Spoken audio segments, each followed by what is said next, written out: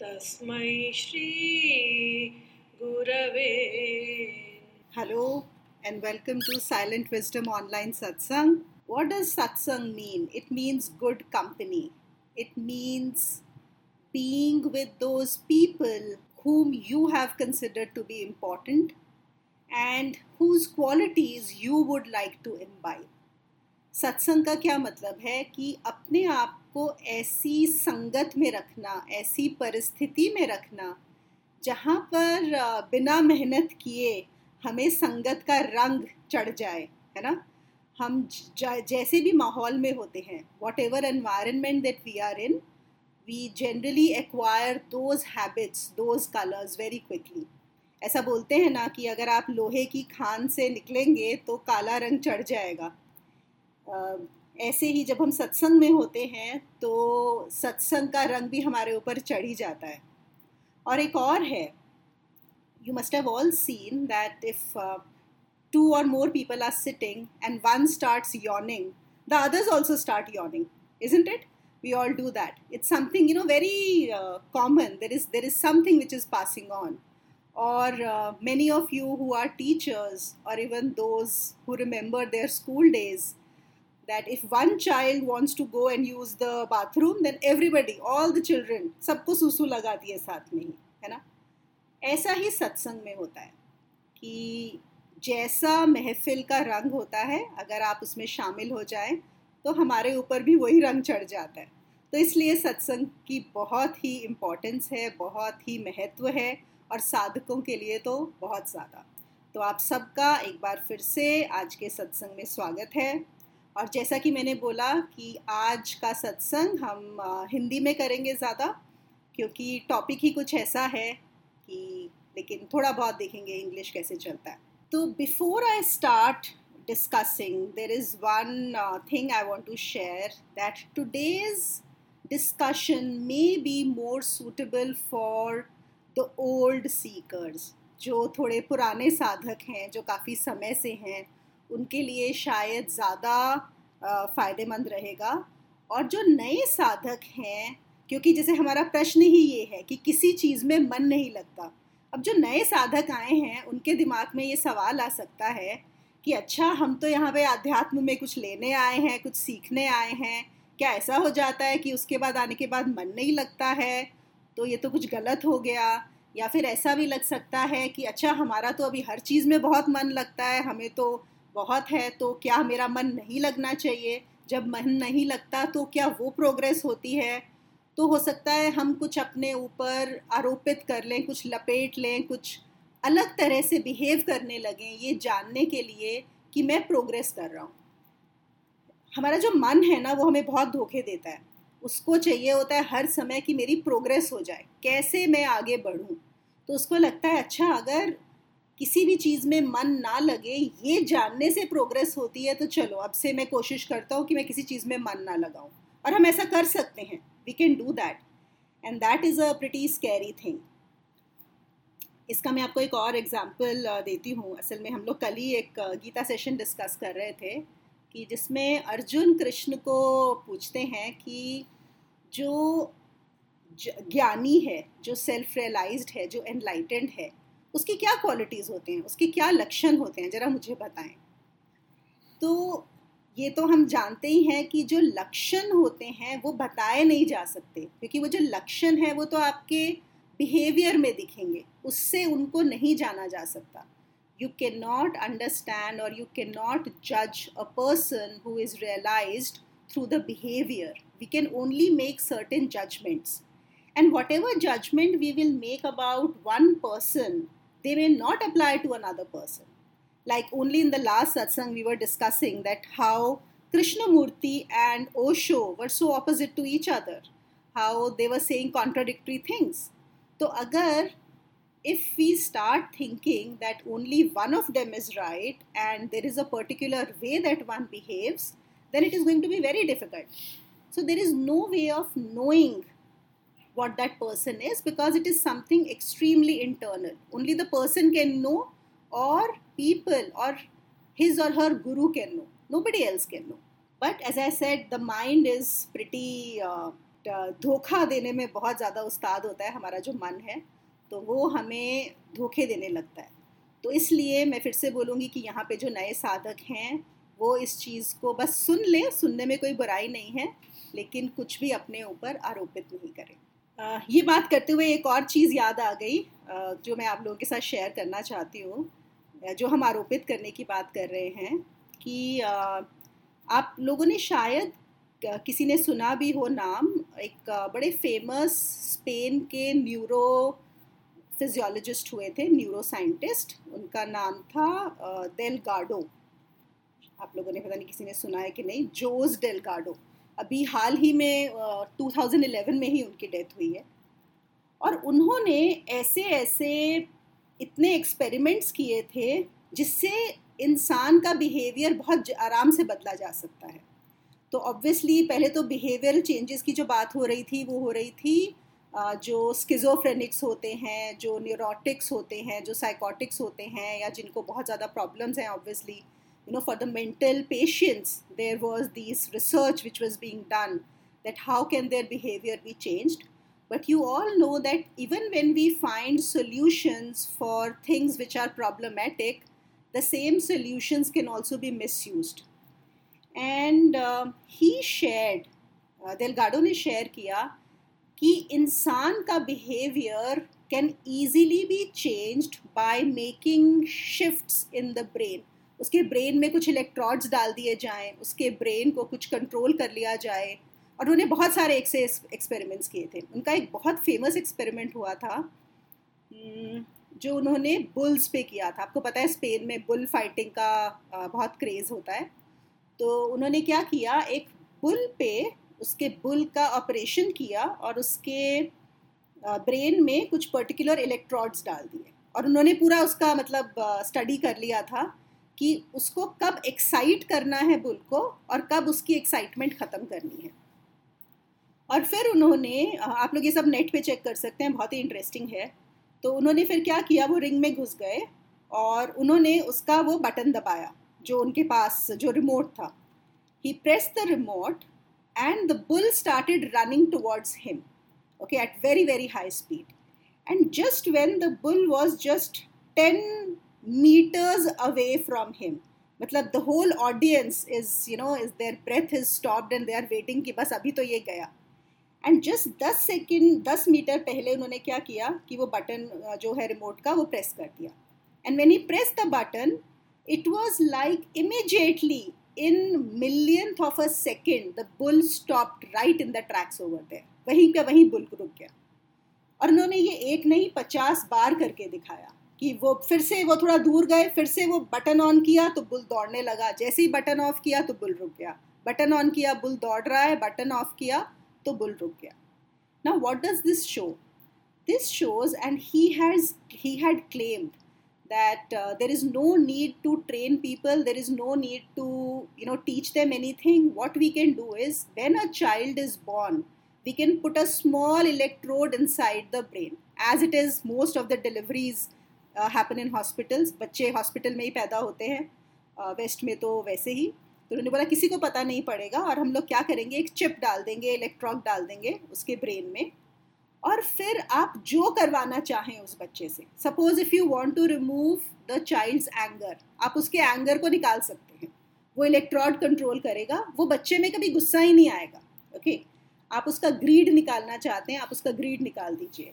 आप उसकी sexual urges निकालना चाहते हैं, आप वो निकाल दीजिए। आप उसको वॉर पे भेजना चाहते हैं। Now it is not easy to send everybody on war. Can you imagine how much effort the governments put in to enlist people in the army so that they can go on war? He said there is no need, इतना सब झंझट में जाने की ज़रूरत ही नहीं है, हम लोगों के दिमाग में ये लगाएंगे और वहाँ से कंट्रोल करेंगे। And if you would want, people will go on war. If you would want people to stay absolutely calmly, they can do that. So it is a very very dangerous experiment, and who knows, tomorrow everything which is created for the good is always misused as well, and who knows, it may start happening. So the point of sharing this is that we don't have to focus on changing the behavior. When we are on a spiritual path, it is not about changing the behavior, because behavior is only an expression. हमें अपना बाहर का जो बर्ताव है हमारा, उसको बदलने की कोशिश नहीं करनी है. उसको बदलने से कुछ नहीं होगा, कोई फर्क नहीं पड़ता. Does not matter at all. What matters is अंदर क्या हो रहा है. ठीक है.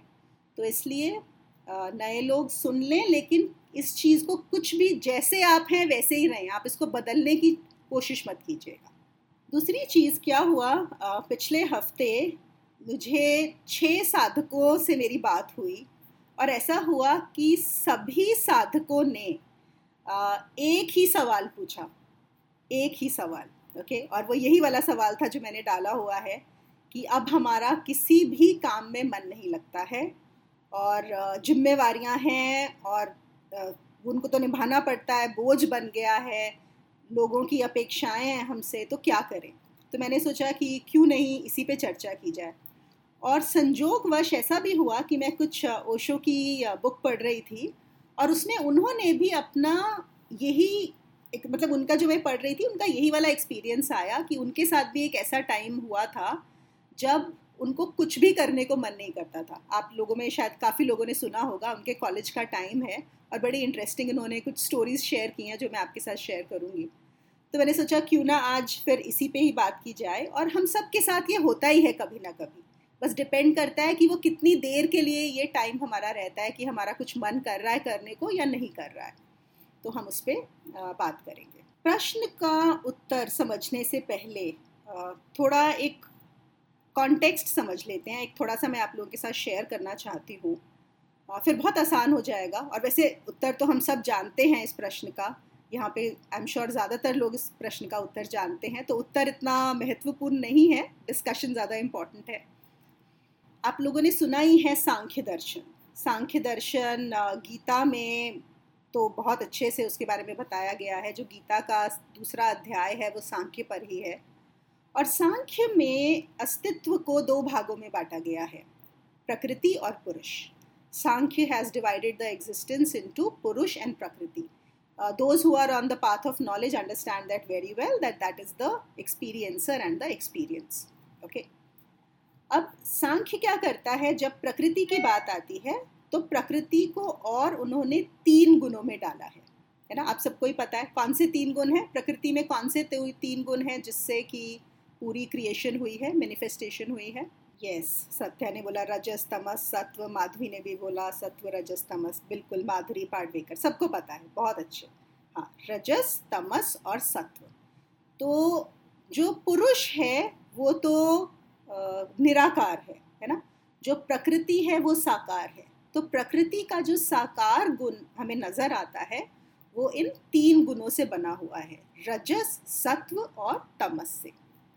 अब हम थोड़ा सा इनको और समझ लेते हैं कि ये क्या होते हैं. तो जो रजस गुण होता है, सबसे पहले राजसिक को देखना सबसे आसान होता है. राजसिक जो गुण है वो बहुत कर्म प्रधान है. मतलब एक कर्म करने की बहुत इच्छा है वहाँ पे, और यहीं पर जो जीव है वो अपने आप को कर्ता भी मान लेता है. तो हर चीज़ में उसको कर्म करना है. और वो कर्म कैसे होता है, वो इच्छा से आता है ना. और इसलिए वहाँ पे लोभ की भी बहुत ज़्यादा प्रधानता है. तो पहले तो कर्म होते हैं, और वो कर्म कैसे होते हैं, लोभ के कारण. लोभ क्यों होता है, क्योंकि बहुत ज़्यादा अहंकार है. अहंकार क्या मतलब है, अहंकार का मतलब है कि मैं एक अलग सत्ता हूँ. I am an individual. मैंने जो ये मन और ये जो शरीर है ये मैं हूँ, और मुझे इसको बढ़ाना है, इसको बढ़ावा देना है. तो कर्म करूँगा, जितना मैं कर्म करूँगा उतना मेरा अहंकार बढ़ता जाएगा. और मुझे कर्म इसलिए भी करना है क्योंकि लोभ भी है. और लोभ एक तो मेरे अंदर के हैं, क्योंकि मुझे अपने बारे में मालूम नहीं है, तो मुझे लगता है कि मुझे अपने आप को जिंदा रखना है, यहाँ पे रहना है. और दूसरा लोभ सामाजिक भी ऐसे हैं कि समाज ने पूरा भरा ही हुआ है.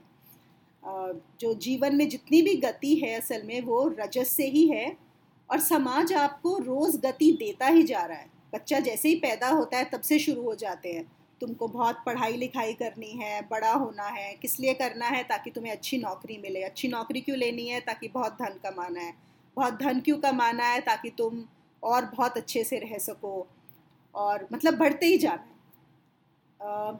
एक बार अश्विन ने और बाद में सुमा ने भी मेमेटिक डिज़ायर के ऊपर एक बहुत अच्छा यहाँ पे डाला था। आप कोई भी आप में से किसी के पास हो तो आप शेयर कर सकते हैं यहाँ पे। तो वो मेमेटिक डिज़ायर क्या है कि वो आपकी इच्छा नहीं है, वो इच्छा क्रिएट की जा रही है, और दूसरों और जितनी भी एडवर्टाइजमेंट है, जितनी भी मार्केटिंग है, वो उससे आपको इच्छा में बांध के रखा जा रहा है। क्यों? क्योंकि तभी तो आप कर्म करोगे।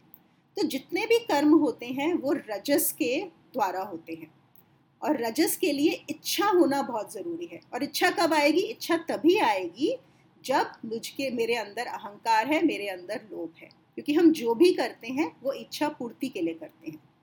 जैसे कि अगर हम अभी ये सत्संग भी अटेंड कर रहे हैं तो कहीं ना कहीं हम उसकी इच्छा पूर्ति ही कर रहे हैं।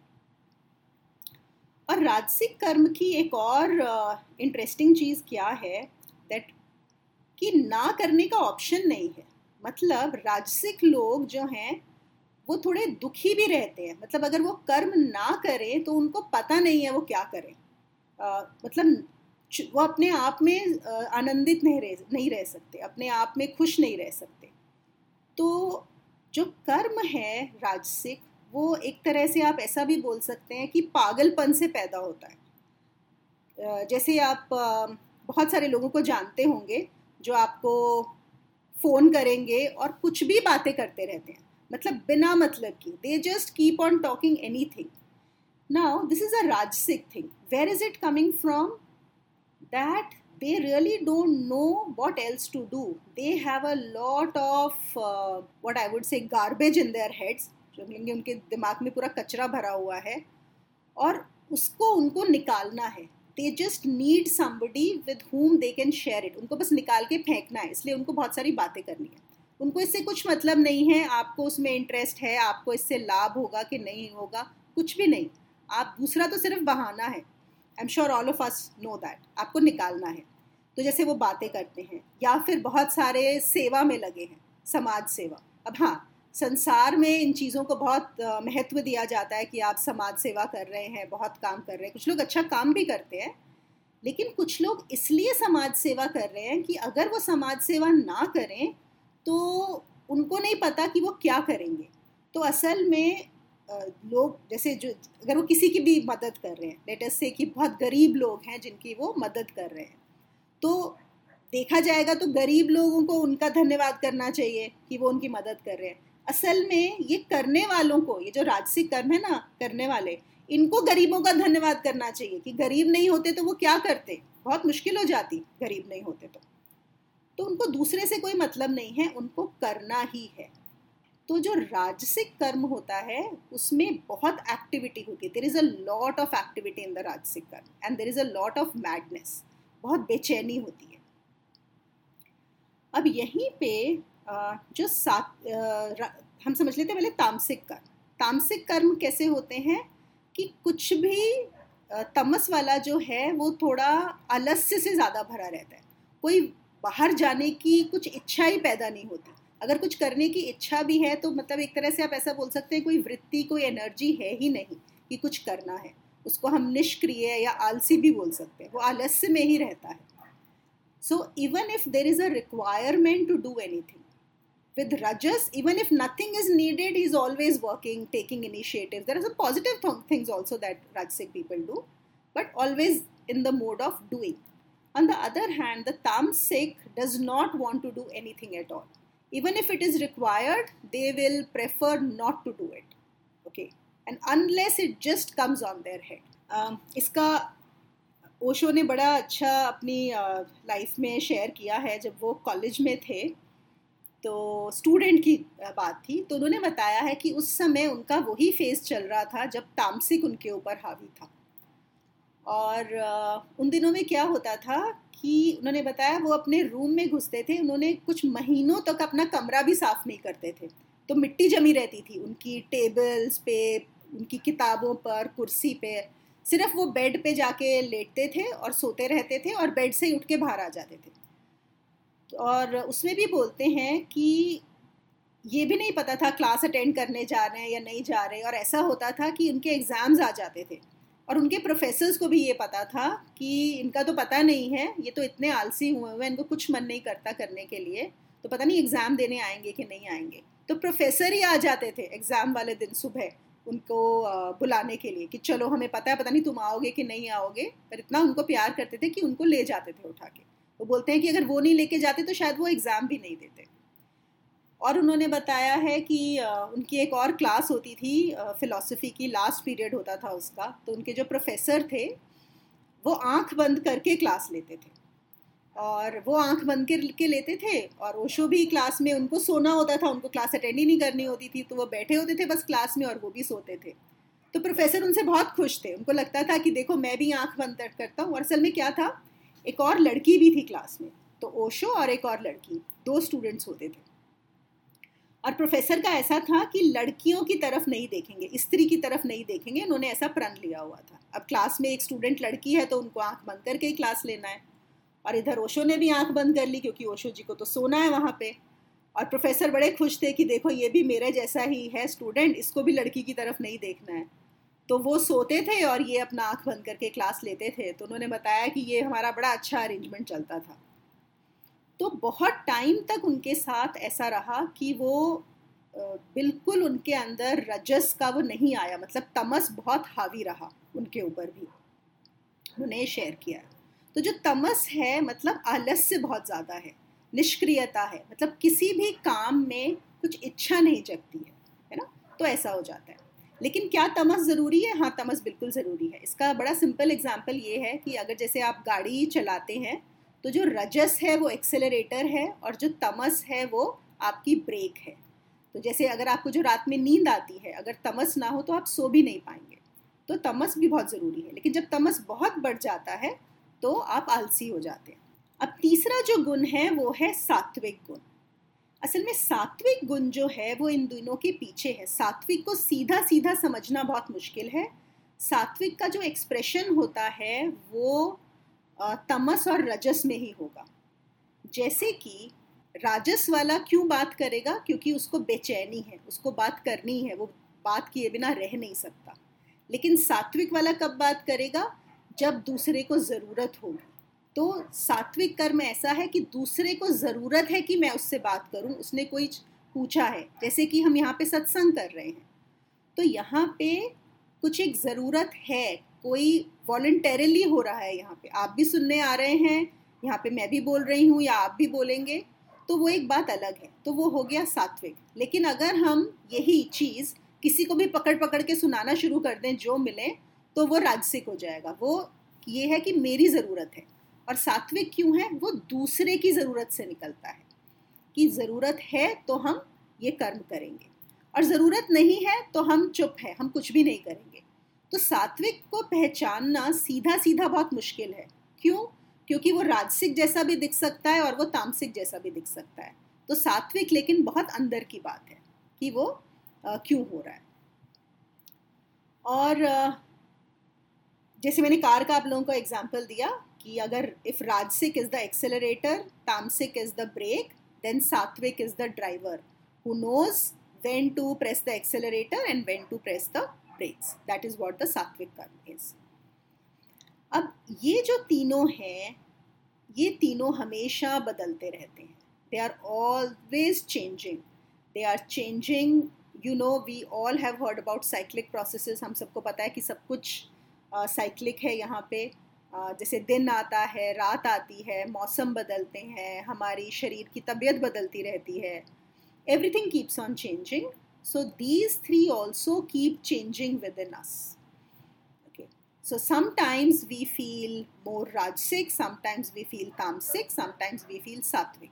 Yes, the more you will be on the spiritual path, the more you have progressed, there will be more sattvic. That means you will not be doing things out of a madness because you need to do this. That is not how it will happen. It will be very situational. It will happen due to because there is a requirement. तो ये एक बहुत बड़ा फर्क आ जाता है. तो ये तो आप समझ गए होंगे अब ये तीनों कैसे हैं. अब ये जो सवाल उठा, अब हम प्रश्न लेते हैं. जो प्रश्न आया था कि कुछ भी करने को मन नहीं करता है. आई नो ये बहुत सारे साधकों की होती है। कुछ ऐसे हैं जो ज्ञान मार्ग पर हैं, कुछ ऐसे भी हैं जो ज्ञान मार्ग पूरा कर चुके हैं, कुछ हैं जो अभी क्रिया योग में भी चल रहे हैं, पर ये चीज़ कभी कभी होनी शुरू हो जाती है। अब इसको समझें तो हो क्या रहा है यहाँ पे। देखिए, सबसे पहली बात, जो राजसिक कर्म है वो यहाँ पे कम होने लगता है साधकों के लिए। कैसे कम हो रहा है? जैसे मैंने पहले बताया, राजसिक कर्म कहाँ से निकलता है? वो लोभ से निकलता है, वो अहंकार से निकलता है कि नहीं? उसके लिए लोभ और अहंकार बहुत ज़रूरी चाहिए राजसिक करने के लिए, क्योंकि वो ही उसको गति देता है जब तक एक इच्छा नहीं होगी। अब होता क्या है, जैसे जैसे आप आध्यात्मिक मार्ग पर चलते हैं, the more you walk on the spiritual path, the more you start understanding things, and specially when once you realize that you are not this body and mind stuff, जब ईगो के लिए, अहंकार के लिए कुछ रह नहीं जाता, तो रजस को बहुत बड़ा थप्पड़ पड़ता है एक तरह से देखा जाए तो। अब वो किस चीज़ के लिए काम करे? क्योंकि काम करने के लिए, कुछ भी और करने के लिए एक इंडिविजुअलिटी चाहिए, एक ईगो चाहिए, एक डिज़ायर चाहिए। तो एक तो वो ख़त्म होने लगता है, और ये तीनों जो तत्व हैं ये हमारे बदलते रहते हैं। अब जब मैं बोल रही हूँ खत्म होता है, खत्म नहीं होता, अब कम होने लगता है। खत्म कुछ भी नहीं होता, तीनों हमेशा रहते हैं। तो इसलिए कभी कभी साधक बहुत हैरान हो जाते हैं और उनको थोड़ा ये सब परेशानी लगती है, क्योंकि हमने इतने साल से हम क्या सीख रहे हैं?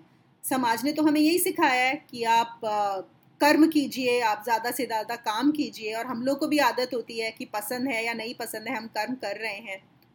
और ऐसा भी है कि जाने अनजाने में जब हम अज्ञान में थे और हमारा रजस चल रहा था, तब हमने बहुत सारी चीज़ें अपने सर पर ले ली हैं, है ना? बहुत सारी रिस्पॉन्सिबिलिटीज़ ले ली हैं, बहुत सारे कर्म ले लिए हैं, बहुत सारी चीज़ें अपना ली हैं। तो अब जब हम यहाँ पे आते हैं तो हमें ये दिक्कत लगने लगती है, क्योंकि अब हमें उन चीज़ों में इंटरेस्ट नहीं आता। लेकिन हमारी जो फैमिलीज़ हैं उनको हमसे एक्सपेक्टेशंस हैं।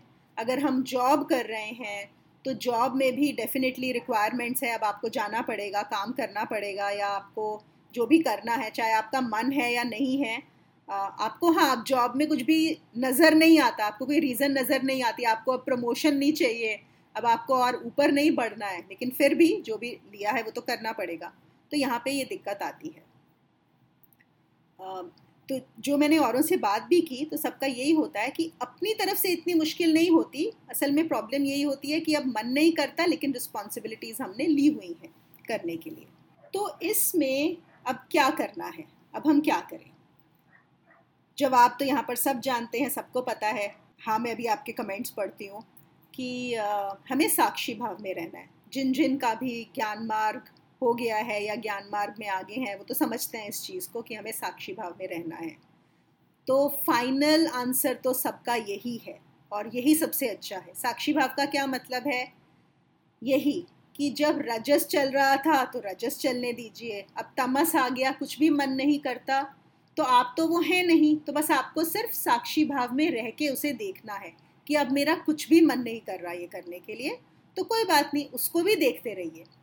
और होता क्या है, लेकिन कभी कभी वो वृत्ति इतनी स्ट्रांग हो जाती है ना करने की, और ऊपर से जो एक्सपेक्टेशंस होती हैं, तो कभी कभी वो हमारी चेतना भी चली जाती है। और जैसे जैसे हमारी चेतना चली जाती है या कम हो जाती है, तो हम उसके अंदर और फंस जाते हैं, और फंसते हैं तो फिर हमें लगता है अरे मेरी तो चेतना भी चली गई है और मेरा तो कुछ करने का मन नहीं कर रहा है, कहीं मैं कुछ गलत तो नहीं कर रहा हूँ। तो ये सवाल हमारे अंदर आने लगते हैं। तो ये होता है। और इसका एक और रीज़न ये भी है कि हाँ, हमने जान तो लिया है कि ज्ञान है कि मैं ये सब नहीं हूँ, पर क्या सबके लिए इतना आसान है कि अभी से वो पूरा समय उस चेतना में रह सकें, उस ज्ञान में रह सकें और सिर्फ साक्षी भाव में रह सकें? हम अपनी पूरी कोशिश कर रहे हैं, असल में कोशिश भी नहीं होती, पर हम जितना भी होता है रहते हैं, लेकिन फिर कभी कभी वो चला जाता है, तो इसमें भी समय लगता है। तो जितना आप साक्षी भाव में रह सकते हैं तब तो कोई दिक्कत भी नहीं होगी। और जब आप नहीं रह सकें तो क्या करें? तो ऑब्वियसली आप, बहुत सारे लोग वही करते हैं, आप अपने गुरु के पास जाइए, उनसे बात कीजिए, बात करेंगे, वो आपको फिर से वही चीज़ बताएंगे, तो वो फिर से साक्षी भाव थोड़ी देर के लिए आ जाता है। तो ये चलता रहता है, तो इसीलिए सब एक दूसरे से बात करते रहते हैं यहाँ पे। अगर आप दूसरे भी मार्ग पे हैं, आप ज्ञान मार्ग पे नहीं भी हैं और आपके साथ ये हो रहा है कि कुछ करने का मन नहीं कर रहा है, तो आपको क्या करना है, जिससे भी आप सीख रहे हैं आपको उनके पास जाना है और ये बात करनी है, और ये होता है। और ये जानना है कि ये होता है, कोई चिंता की बात नहीं है। हम लोग क्या सोचने लगते हैं कि शायद मैं कुछ गलत कर रहा हूँ, शायद मुझे मेरा ज्ञान भूल चुका है, मुझे कुछ और करना होगा। You know, this thinking puts us more into the pressure that why do I not feel like doing anything?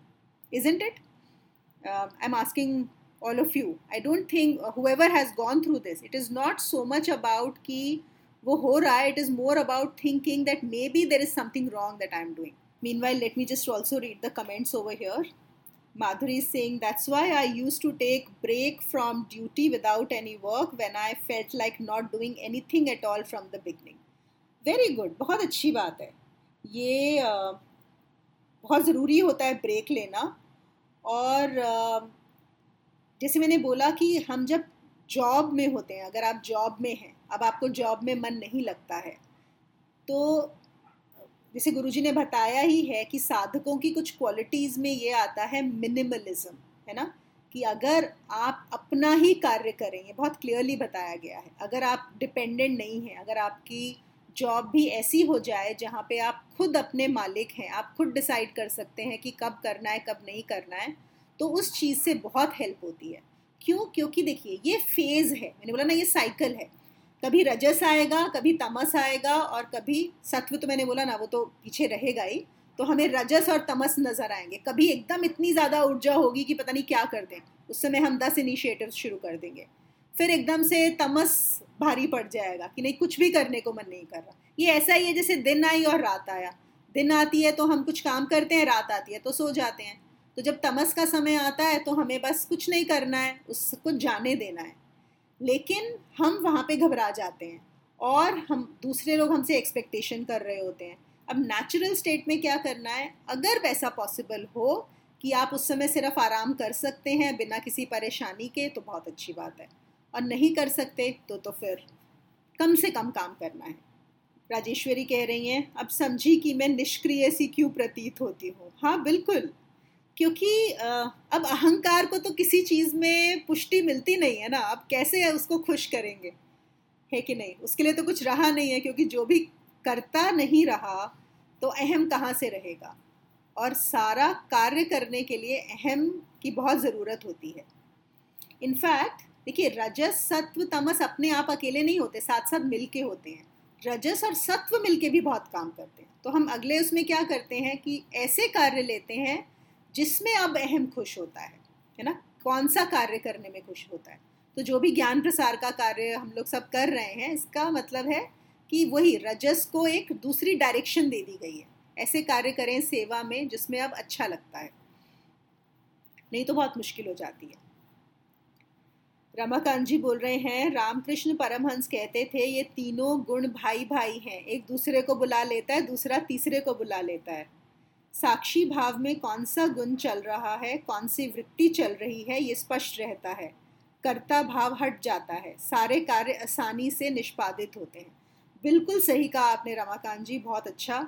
ये तो है ही, जब हम साक्षी भाव में रहते हैं तो बिल्कुल आपको क्लियरली ये पता लगता है कि अभी रजस आ गया है, अभी तमस आ गया है, और आप अकॉर्डिंगली उसके हिसाब से, इट इज़ लाइक कि आपको पता लग गया, अच्छा अब सूरज उग गया, अब दिन है, तो चलिए अब काम करते हैं, और अब रात का समय हो गया तो अब चलिए सो जाते हैं। तो बिल्कुल ऐसा ही होता है, तो कोई दिक्कत नहीं होती आप उसमें।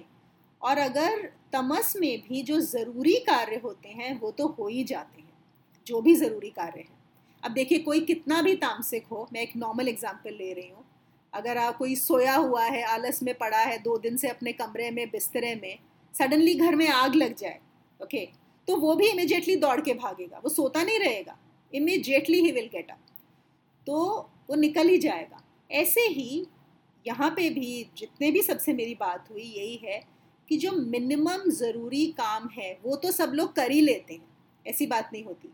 मुश्किल ज़्यादा कहाँ आती है कि जब दूसरों की एक्सपेक्टेशंस होती हैं हमसे, तो वो हमें लगता है कि हम कैसे उनको पूरी करें, क्योंकि दूसरे एक्सपेक्ट कर रहे हैं। और वो एक्सपेक्टेशंस क्यों कर रहे हैं? क्योंकि हम ही ने बनाई हैं, है कि नहीं? जब हम अज्ञान में थे हमने बहुत सारी चीज़ें ऐसी की हैं, और अब उनका थोड़ा तो फल आएगा, तो अब उनका जो फल आ रहा है उसको भी साक्षी भाव में देखना है, कुछ चिंता नहीं करनी है। तो वो एक्सपेक्टेशंस हम ही ने बनाई हैं। लेकिन हाँ ठीक है, कोई बात नहीं, अज्ञान में बना दी थी एक्सपेक्टेशंस, अब समझ में आ गया है, तो अब तो उनको पूरा करना होगा, जितना कम से कम में पूरा कर सकते हैं। लेकिन कम से कम अब इतना ध्यान रखेंगे कि आगे एक्सपेक्टेशंस नहीं बनाएंगे, है ना? अब हम जब रजस चल रहा होगा तो ऐसे काम नहीं करेंगे कि दूसरों की एक्सपेक्टेशंस इतनी बढ़ जाएं जिनको हम तमस में पूरा ना कर सकें। ऐसा तो कर ही सकते हैं। माधुरी ने लिखा है, जब ज्ञान में नहीं थी तब भी मुझे इतनी तेज निष्क्रियता का भाव होता था तो मैं छुट्टी ले लेती थी, और पेमेंट भी कट जाता तब भी कोई परवाह नहीं होती थी। बिल्कुल माधुरी, तो वो पहले से ही आता है ना, वो चीज़, वो निष्क्रियता। क्यों? काम करने का भाव कहाँ से आता है?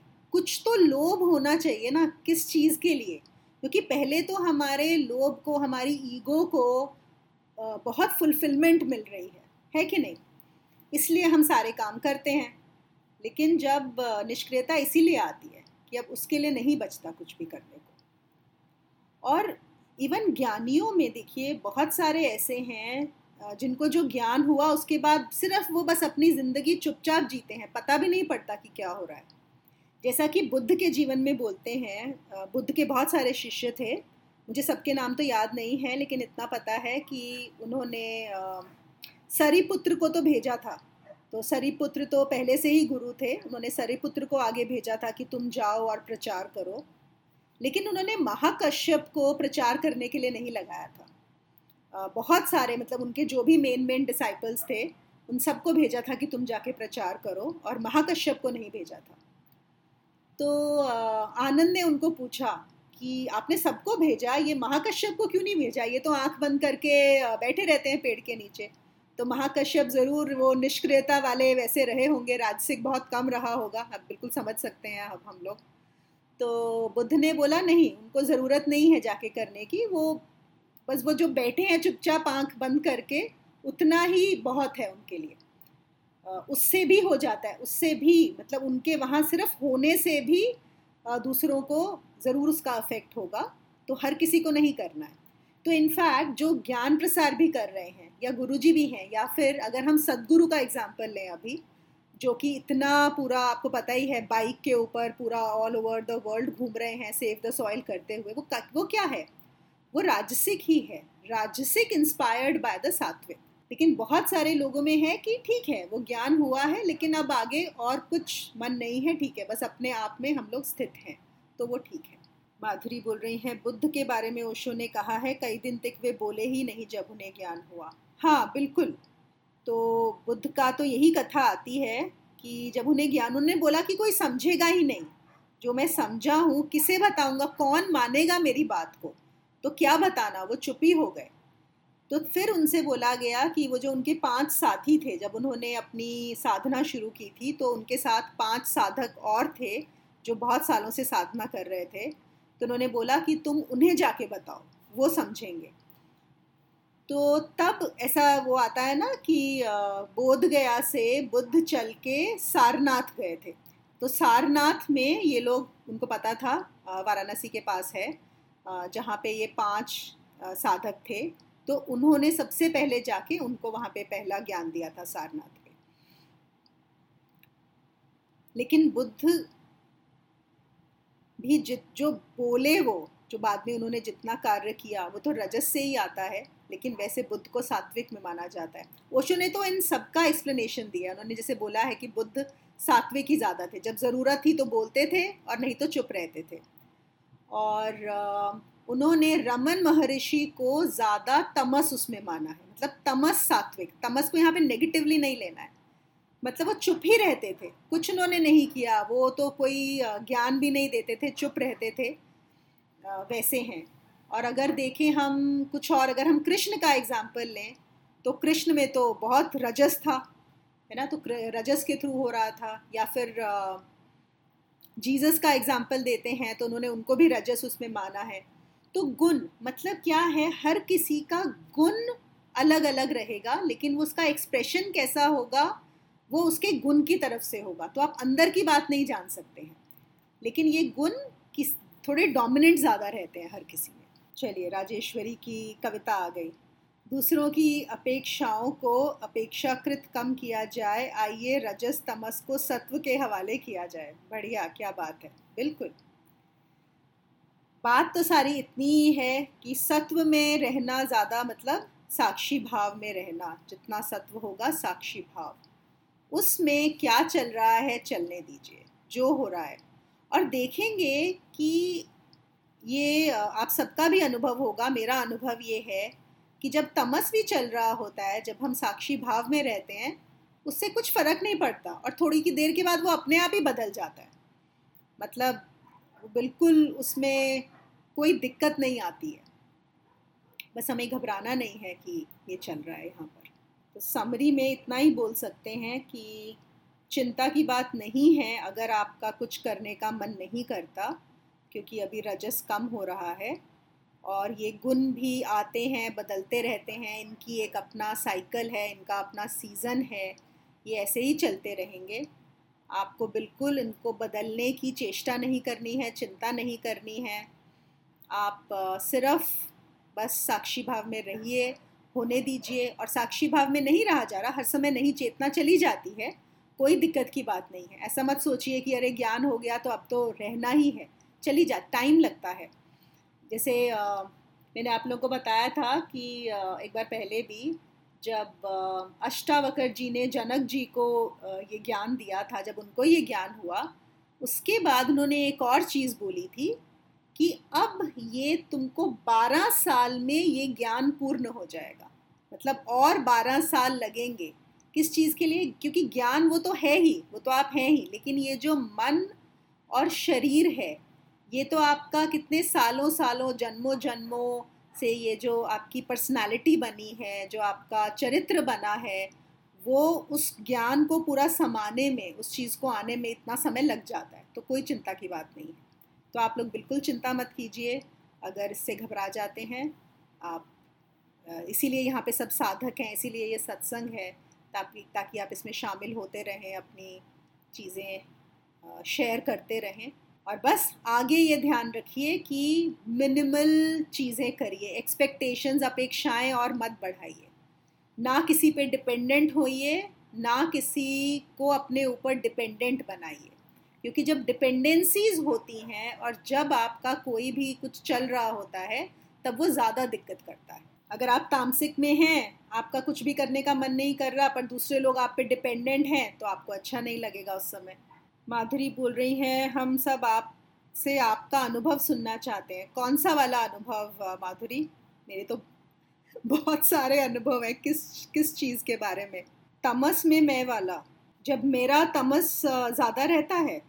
हाँ बिल्कुल। और अभी पिछले हफ्ते ही चल रहा था मेरा भी, कि जब कुछ भी करने को मन नहीं कर रहा था, कुछ भी नहीं था, तो ठीक था। हाँ, बस यही होता है कि जो ज़रूरी काम है, जो आपने लिया हुआ है, उतना आप काम करते हैं। सब ज़रूरी काम हो जाते हैं, बाकी समय बस आप बैठिए, देखिए। तो मैंने जितनी देर मेरा तमस चल रहा था, मैंने बहुत सारी नेटफ्लिक्स में मूवीज़ देखी, बहुत सारे सीरियल्स देखे, हॉटस्टार में और कौन सा अमेज़ॉन में, तो ये सब किया, ठीक था। उसके बाद वो देखते देखते थोड़े दिन के बाद अपने आप ही हो गया, नहीं बस बहुत हो गया, अभी चलिए वापस। तो जैसे ही वापस शुरू हुआ तो आप देखिए फिर से एक दो वीडियोस आ गए मेरे यूट्यूब पे, है ना, कुछ और काम शुरू हो गया। अच्छा, Satya is sharing, it took 3 years for Nisargadatta Maharaj to stabilise in awareness. Okay, I didn't know that. Ya, it takes time, it does take time. It's not suppose to be कि बस आपको ज्ञान हुआ और हमारी ना एक्सपेक्टेशंस, ये भी मतलब एक तरह से आप बोल सकते हो कंडीशनिंग है, मान्यता है कि बस जैसे ही हमको ज्ञान होगा बस फिर तो सब कुछ एकदम ठीक होगा। ठीक, बिल्कुल होगा, ठीक तो हो ही जाता है, लेकिन कुछ कुछ चीज़ें चलती रहती हैं, उनसे घबराना नहीं है। हमको क्या लगता है कि अरे कुछ गलत हो गया, कुछ डर जाते हैं, कोई ज़रूरत नहीं है ऐसा। Ruchika is asking, how do we differentiate between non doing from being lazy और escapism? Ruchika, if you stay in again awareness, the same thing, you will know. Non doing is not possible if you are in awareness. Escapism is not possible if you are in awareness. There will not be any escapism. Okay? जो हम पलायनवाद बोलते हैं या हमें लगता है हम avoid कर रहे हैं, whatever is important that will get done for sure. ये जो हमने स्केपिस्ट का नाम ले लिया है और लेजी का है ना, ये भी हमारे हमारे अंदर भर दिया गया है.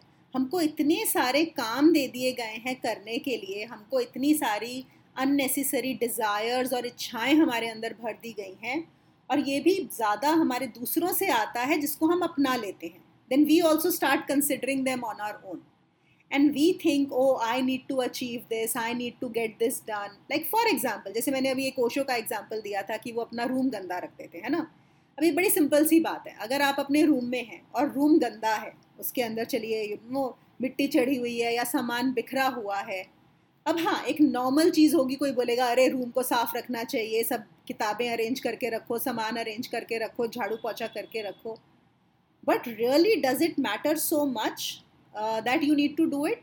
I'm sure, some people will say, most people in our world say, yes, everything needs to be arranged. No, but you decide. If you are the one living over there, yes, it is good if it can be clean. But right now, if you are in that state, you don't want to do it, don't do it. And in case you would need to do it, आपकी requirement आएगी, आप कर ही लोगे. और क्या ज़रूरी है, देखा जाए तो बिल्कुल बेसिक चीज़ें ज़रूरी होती हैं. आपको खाना खाना है, भूख लगेगी, आप खाना खा ही लोगे और बना भी लोगे उस समय जब भूख लगेगी. आप एस्केप नहीं करोगे. जो आपके लिए ज़रूरी है वो होगा ही होगा. This escapism is only a mental concept. It's a conditioning we have. Sukirti is asking, is tamas related to bodies tiredness too? So, because of tamas, there is body's tiredness, Sukirti. It's not that because body is tired, so tamas. Yes, that can be. तमस से ऐसा हो सकता है, और वो रजस से भी ऐसा हो सकता है कि आपने इतना ज़्यादा आप कर्म में लगे हुए हैं क्योंकि आपका जो है मन या आपका इतनी बेचैनी है कि उसके बाद बॉडी की थकावट हो रही है. तो वो किसी से भी हो सकता है, तमस से भी हो सकता है, रजस से भी. लेकिन हाँ, थकावट अगर हो जाती है उसके बाद हम उसे तमस से रिलेट कर सकते हैं. I hope I am able to answer your question. You can ask me anything else. अच्छा, वो आगे बोल रही हैं, I feel I am more sattvic in morning but as it's sun down feel like enough of everything. Yes yes, बिल्कुल. और ये बिल्कुल सही बोला Sukirti. That's true for many people. And in the day also your tendencies keep on changing. Sometimes you will feel more sattvic. There will be times when you will feel more rajasic and you will feel more tamasic. Like mostly people, normal people, they would feel little tamasic in the evening. But the rajasic people, they feel very active in the night. All these clubhouses, the discos, the late night parties, and people who are up until, doing activities. That is all. So they are more rajasic in the night. So these keep on changing. We just need to understand. It is also very important to understand our tendencies. Ki how does my cycle change? As Sukirti has mentioned over here, when do I feel more rajasic? When do I feel more tamasic? When do I feel more stabilized? And you will see, and if you just make a note of it, you will find you have a pattern to it. एक pattern रहेगा आपका इसके बारे में. We think we need to please many people. We think other people are very important, or we think other activities are very important. We need to achieve certain things. We need to be part of clubs. We need to be part of, some associations. Otherwise, we are missing out on something. So we have, out of ignorance, given importance to a lot of things and taken on the responsibilities and taken on the duties which were not required. And once we come over here on the spiritual path, we realize how unnecessary they were. And suddenly now we see, okay, what am I into? एक और example मेरे दिमाग में आता है, और ये क्योंकि मैं तो साइकोलॉजिस्ट हूँ, मैंने ये पढ़ा है ये चीज़ें.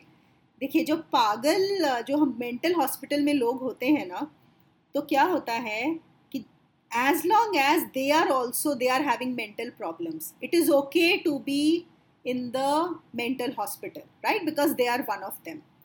But once they become okay, and there are many people, because of whatever reason, they become okay. But because the doctor has prescribed that they need to be there for 6 months or 1 year or whatever is the time, they are not discharged.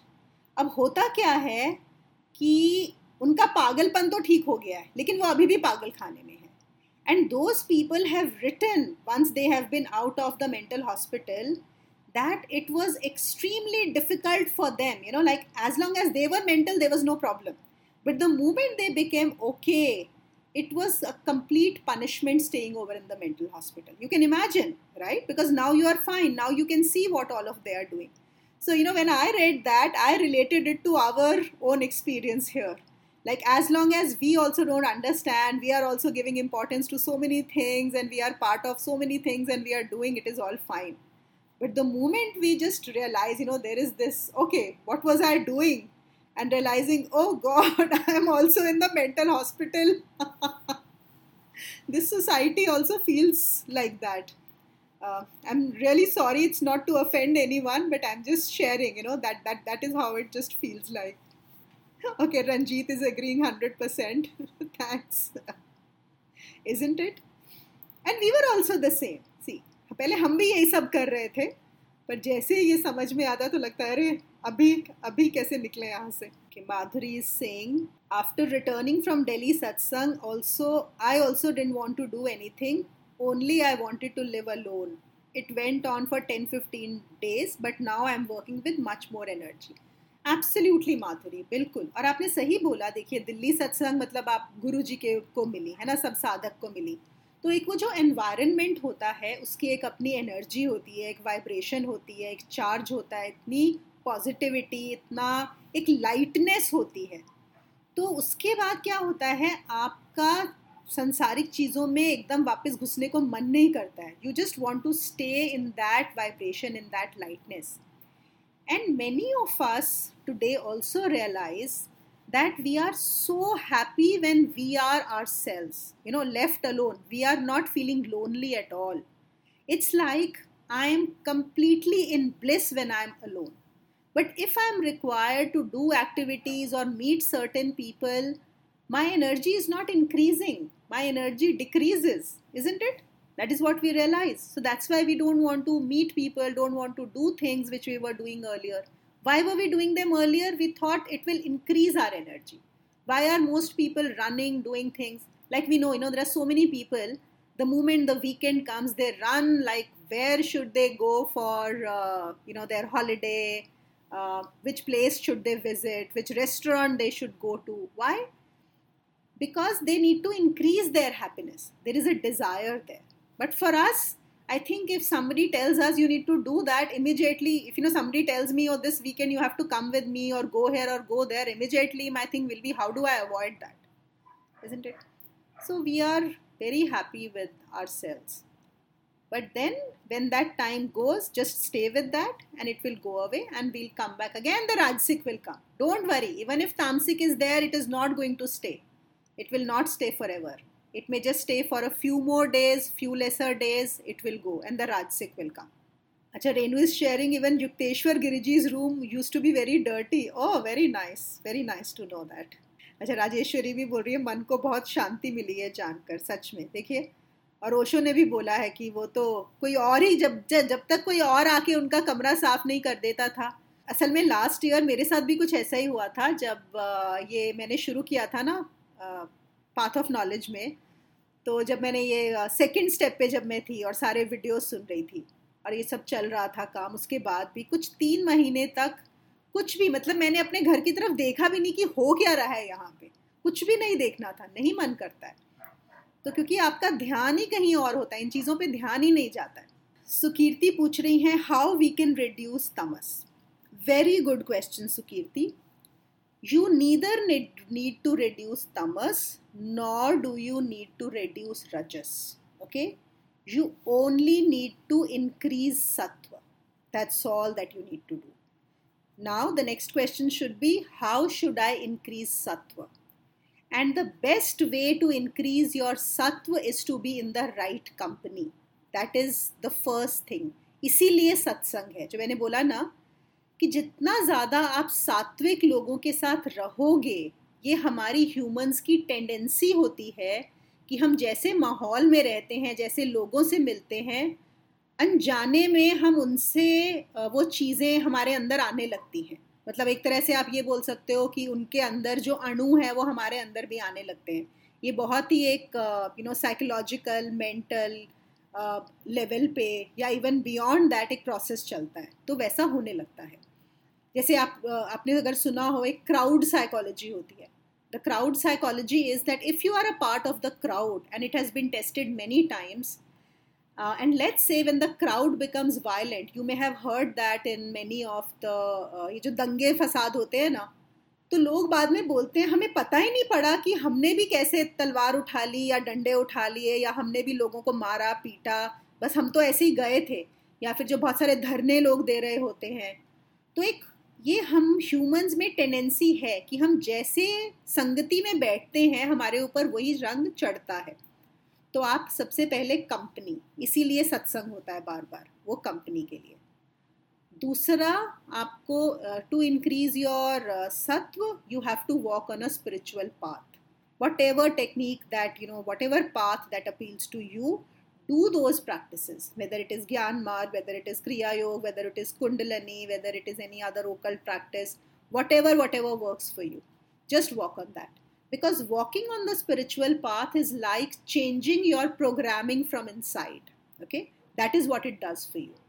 And the purpose of each spiritual path is nothing but to increase the sattva in you. So these are the two main things which are going to increase your sattva. And then there are simpler things, like lighter things, like the kind of food that you eat. So sattvic people eat very simple food, but these are all, again, I would say, very basic things. You don't need to worry about them. If you do these two things, that itself will take care of all the other things. Yes, Rajeshwari is saying mob mentality. Yeah, what I was talking about, crowd behavior. ज्योति बोल रही हैं गुरुजी भी कहते हैं कि ज्ञानियों की संगति में रहने से उनके विचार हम संक्रमित करते हैं। बिल्कुल बिल्कुल बिल्कुल, इसमें कोई शक नहीं है। जैसी आपकी संगत होती है वैसे ही आपके विचार होते हैं, वैसे ही आपका बिहेवियर होता है। सबसे सिंपल तरीका होता है, हम अपने बच्चों को भी बोलते हैं ना कि कैसी कंपनी है। हम हमेशा ध्यान रखते हैं कि हमारे बच्चों की कंपनी कैसी है, क्योंकि हमें पता है कि जिन लड़कों लड़कियों के साथ वो लोग बैठे उठेंगे वैसा ही उनका भी होगा। और आप कैसी किताबें पढ़ते हैं, even the kind of books that you read also tells how it will help. Company makes a big difference. Sanjeev is asking how to increase sattva of relatives. Very nice question, Sanjeev. I wish somebody could tell me also that. I will be very happy to know how can we increase the sattva of others. Well, you stay in sattva. देखिए, हम दूसरों को नहीं बढ़ा कम कर सकते, दूसरों के लिए कुछ नहीं करना है। यहाँ पर हमें सब कुछ अपने लिए करना है। आप अपना सत्व बढ़ाइए, और अगर दूसरों को आपका सत्व देख के, आपके अंदर चेंजेस देख के उनको कुछ लगेगा, उनकी वैसी टेंडेंसीज होंगी, तो वो अपने आप होगा। और ऐसा भी हो सकता है कि नहीं हो। जैसे जब हम बात करते हैं तो बोलते हैं कि बुद्ध कितने सात्विक हैं, लेकिन सबको बुद्ध में सात्विक सत्व नज़र नहीं आता। बहुत सारे ऐसे लोग हैं जिन्हें बुद्ध तामसिक नज़र आते हैं। जैसे कि लोग यही बोलते हैं, जो अभी एस्केपिज्म की बात कर रहे थे, कि बुद्ध तो पलायनवादी थे, वो तो अपनी फैमिली छोड़ के भाग गए। तो काफ़ी लोग उनको बहुत क्रिटिसाइज करते हैं उस चीज़ के लिए। तो वो भी हो सकता है कि आप सात्विक बढ़ भी जाएं तो दूसरों को आपका सत्व नज़र नहीं आए, वो उसको नेगेटिवली देखें, क्योंकि जो जैसा होता है उसको वैसा ही नज़र आता है। जो तमस से भरा होता है उसे सत्व में भी तमस ही नज़र आता है। ये भी समझने की बात है। लेकिन हम नहीं बढ़ा सकते किसी का भी सत्व, हमें सिर्फ अपना बढ़ा सकते हैं, और उसी की चिंता करनी चाहिए कि अपना सत्व कैसे बढ़ाएं। Okay, Satya shared something very nice. I really agree completely. It's not only your diet, what you eat, it's what you watch, what you listen to, read, people you hang around. बिल्कुल। और मैं इसमें एक और चीज़ ऐड करना चाहती हूँ कि देखिए, चलिए, अगर आपने कुछ खाना तो ऐसा खा भी लिया, चलो गलत खा भी लिया, अगले दिन वो निकल जाएगा सुबह, है ना, पेट साफ करके आप उसको निकाल लेंगे। लेकिन अगर आपके दिमाग में जो बातें जा रही हैं दूसरों की, negative, manipulative, unnecessary, irrelevant, stupid things, garbage, वो तो निकालना कितना मुश्किल है। हम सबका एक अनुभव रहा होगा कि वो चीज़ें जो एक बार दिमाग में घुस जाती हैं वो कैसे घूमती रहती हैं, और हमारे तो माइंड का काम है, वो तो एक बार कोई चीज़ घुस गई तो उसको घुमाता रहता है ना, वापस वापस वैसी ही चीज़ें। तो ये बहुत बहुत ज़रूरी है। और बहुत से लोग ऐसे हैं, पता है मैंने बहुत सारे लोगों के घर में जाना इसलिए बंद कर दिया है कि जाएंगे, खाना तो बहुत अच्छा खिलाते हैं, है ना, बहुत अच्छा खाना खिलाएंगे, लेकिन बातें ऐसी करेंगे कि बस उस खाने की भी कोई वैल्यू, उनको लगता है हमने देखिए कितना अच्छा खाना खिलाया, बहुत बढ़िया, यहाँ से बनाया, ये बनाया, वो बनाया, लेकिन जो आप डाइनिंग टेबल पे बैठकर बातें कर रहे थे तो उससे तो आप खाना ना ही खिलाते तो बेटर होता। तो ये बहुत ज़रूरी चीज़ है। संजीव ने फिर से पूछा है how to increase sattva of friends. वही, कोई भी नहीं, ना रिलेटिव्स, ना फ्रेंड्स, ना फैमिली मेम्बर्स, ना स्पाउस, ना चिल्ड्रन, कोई नहीं, सिर्फ अपना बढ़ाना है बस। और जैसे माधुरी ने बोला, best ways to be live example for them, तो बिल्कुल आप एग्जाम्पल हो सकते हैं और वो फिर उनके ऊपर डिपेंड करेगा। ज्योति बोल रही हैं अध्यात्म में स्वार्थी होना पड़ता है। बिल्कुल बिल्कुल स्वार्थी होना पड़ता है और उसमें कोई बुराई नहीं है, क्योंकि वैसे भी हम लोग सब स्वार्थी हैं, अध्यात्म में हो या ना हो। वो जो स्वार्थ है ना, थोड़ा छुपा हुआ होता है। सांसारिक व्यक्ति तो सबसे ज़्यादा स्वार्थी है, लेकिन वो स्वार्थ नज़र नहीं आता, वो क्या करता है, उसको ढक लेता है किसी ना किसी चीज़ के पीछे। लेकिन जो आध्यात्मिक है वो बड़ा साफ साफ स्वार्थ दिखाता है अपना, एकदम क्लियर, उसको छुपाता नहीं है। और उसका जब स्वार्थ पूरा हो जाता है तो उसके लिए वो जो कर सकता है वो कोई संसारिक नहीं कर सकता। वो जो संसार के लिए कर सकता है कोई और नहीं कर सकता।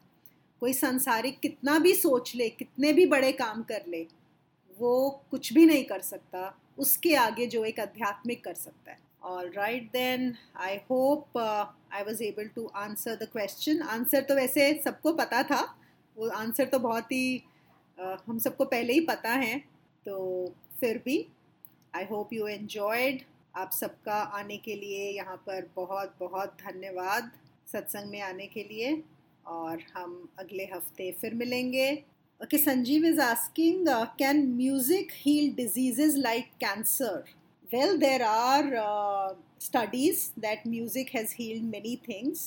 We have heard about it, but you will have to do more research और find people कि कैसे हो रहा है।